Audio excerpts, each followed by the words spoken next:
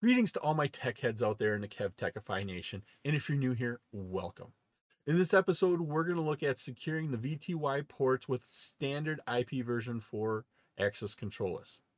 We'll be discussing the access class command, securing VTY access, and then finally verifying that the VTY port is secure.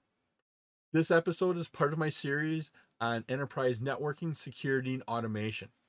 I'm Kevin here at KevTechify. Let's get this adventure started.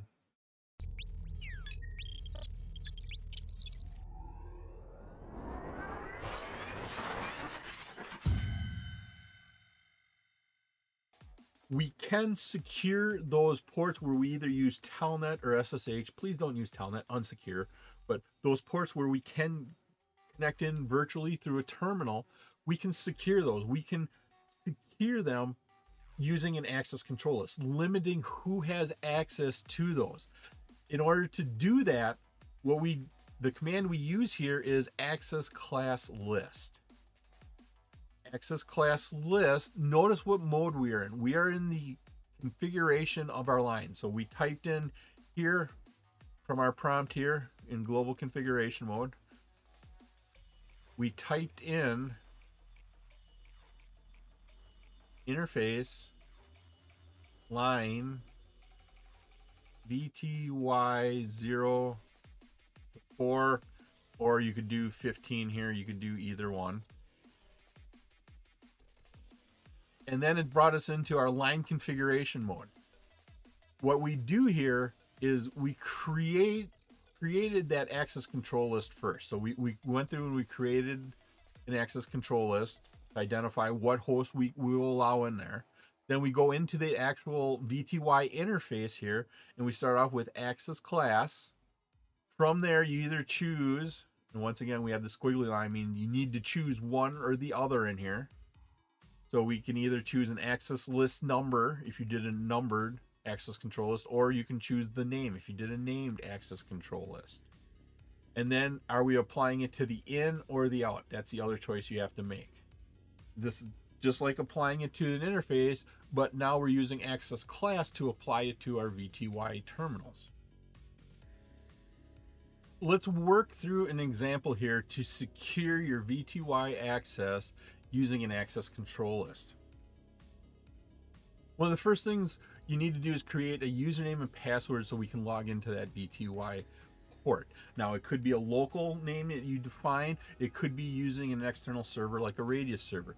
Here, we're going to go ahead and create a username called admin with a password of class. We go ahead and create that user. Now, let's go ahead and create the access control list we're going to use to identify traffic to allow to connect in. And so we start off here, IP access list. We're going to create a standard one, and then we're going to make sure it's a named one. We're going to call it admin host. Once again, we capitalized it so we could quickly identify it as we scroll through our statistics and listing. Once we say we're going to do a name standard list, our prompt has changed. We are now into a standard named access control list. Add in your remark, add in your permit. And so this 192.168.10.10 address, that should be your admin host, or that should be the IP address of the PC you use to configure your networking devices. Then we do a deny any at the end of it. So it's going to look here and say, okay, we're going to permit this host. If you don't match this host, then we go down to the next one and we're going to deny any. Now, yes, this is redundant because there's that implicit deny, but sometimes you just want to make sure that we're going to deny anything besides what we allowed before this line. And so sometimes people do put in a deny any at this point, even though we do have that implicit deny. So we go ahead, we allow that one in, that one IP address. We're going to deny everything else, type in exit. And now, once we've created that ACL, we're done creating it, we go into where we're going to apply it. So from global configuration mode, we do a line VTY 0 to 4. We're going to say login local. That's going to use the username and password you created up here earlier. We're going to say we're going to change our transport to Telnet. Now, once again, you should never use telnet. It should be SSH, but we didn't go ahead and generate the crypto keys and all that right now. You should go ahead and do that and make sure you use SSH because telnet's insecure. But here for this example, we're going to use the transport input of telnet. And then once we have that configured, we can go ahead and say, okay, now let's go ahead and access class, the name of our named access control list. We get that from right here. That goes in here.